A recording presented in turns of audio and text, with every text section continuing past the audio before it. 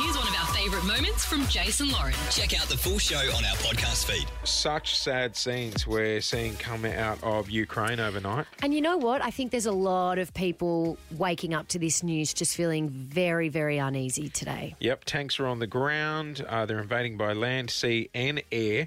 The Ukraine Foreign Minister has called it a full-scale war.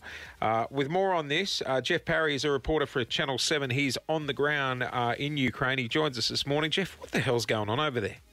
Yeah, I think that's what the rest of the world would like to know.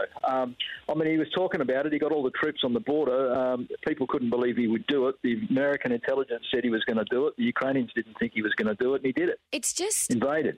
It's so hard to believe that this is actually happening in the world we live in right now. I mean, it feels like we're watching things from 100 years ago. Yeah, so when you say, let's go into detail, when you say they are invading, you're talking by sea, by land. Russian troops have stormed the border.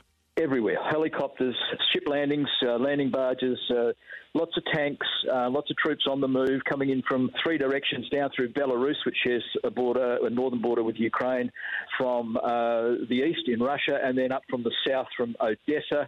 They have been putting a monster of these troops and tanks and helicopters and fighter aircraft and all that sort of stuff rolling over Ukraine and flying over Ukraine. There's been deaths and casualties on both sides, and that death toll is only going to go up. Yeah, that was my question. I was going to say, it might seem like a stupid question, but when we say they're invading, are you talking like high-level violence, shots being fired? Well, the Ukraine foreign minister is claiming that the Russians are bombing hospitals.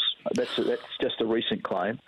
The Russians claim that they're only targeting military and quite specific targets, and that they're leaving the cities alone. But, Yep. There have been explosions and fighting in a number of cities and around those cities. Kiev in particular, but there's a reason for that, and that's because that's where the seat of government is, and that's where the military headquarters is. So they've taken a bit of a pasting. But there have been missile strikes all over the country, not just in the east or up around Kiev. And we're hearing now that there's been some very hard fighting up in the Chernobyl area. And we're hearing that the Russians are saying now that they've captured the old nuclear power station at Chernobyl and taken people there hostage. I don't know why you'd want it. Yes. Because it's just full of radiation, but Yeah. there you go. It just seems like it's just complete terror over there. And we know this conflict's going on, but for me, it's the civilians. I read about it this morning, seeing people bloodied in the street with nowhere to go. What are people over there supposed to do? Well, it's not that so much that there's nowhere to go. For some people, there's nowhere to go, but there's thousands of people fleeing. They've got in their cars. The vision of some of those traffic jams, bumper to bumper for kilometres. And on the other side, going into Kiev, nothing, a few cars.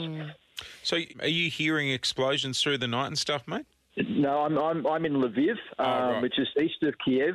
But they've been sounding, for all day, they've been sounding air raid sirens here. There was a missile strike about 10 or 15 kilometres from here. They were going after a military target. They hit an airport with a missile, which is just south of Lviv. So they're pretty active around the country, but it's concentrated at the moment over in that disputed Donbass region. That's the eastern border that Ukraine shares with Russia and up to the north near Belarus. And Jeff, I heard that the president of Ukraine has now offered weapons to any citizens who want to stay and fight. Is that true? Yes, he spoke to the citizenry today and basically accused Russia of doing exactly what Nazi Germany did back in World War II by invading Ukraine in the way that they did it. And he said, anyone who wants a gun can have one. We will give you arms. Anyone who's willing to fight, we'll give you a rifle. Bloody hell. It's so scary. Mate, thinking long term at this point, how heavy could Australia be dragged into this? Because we are an ally.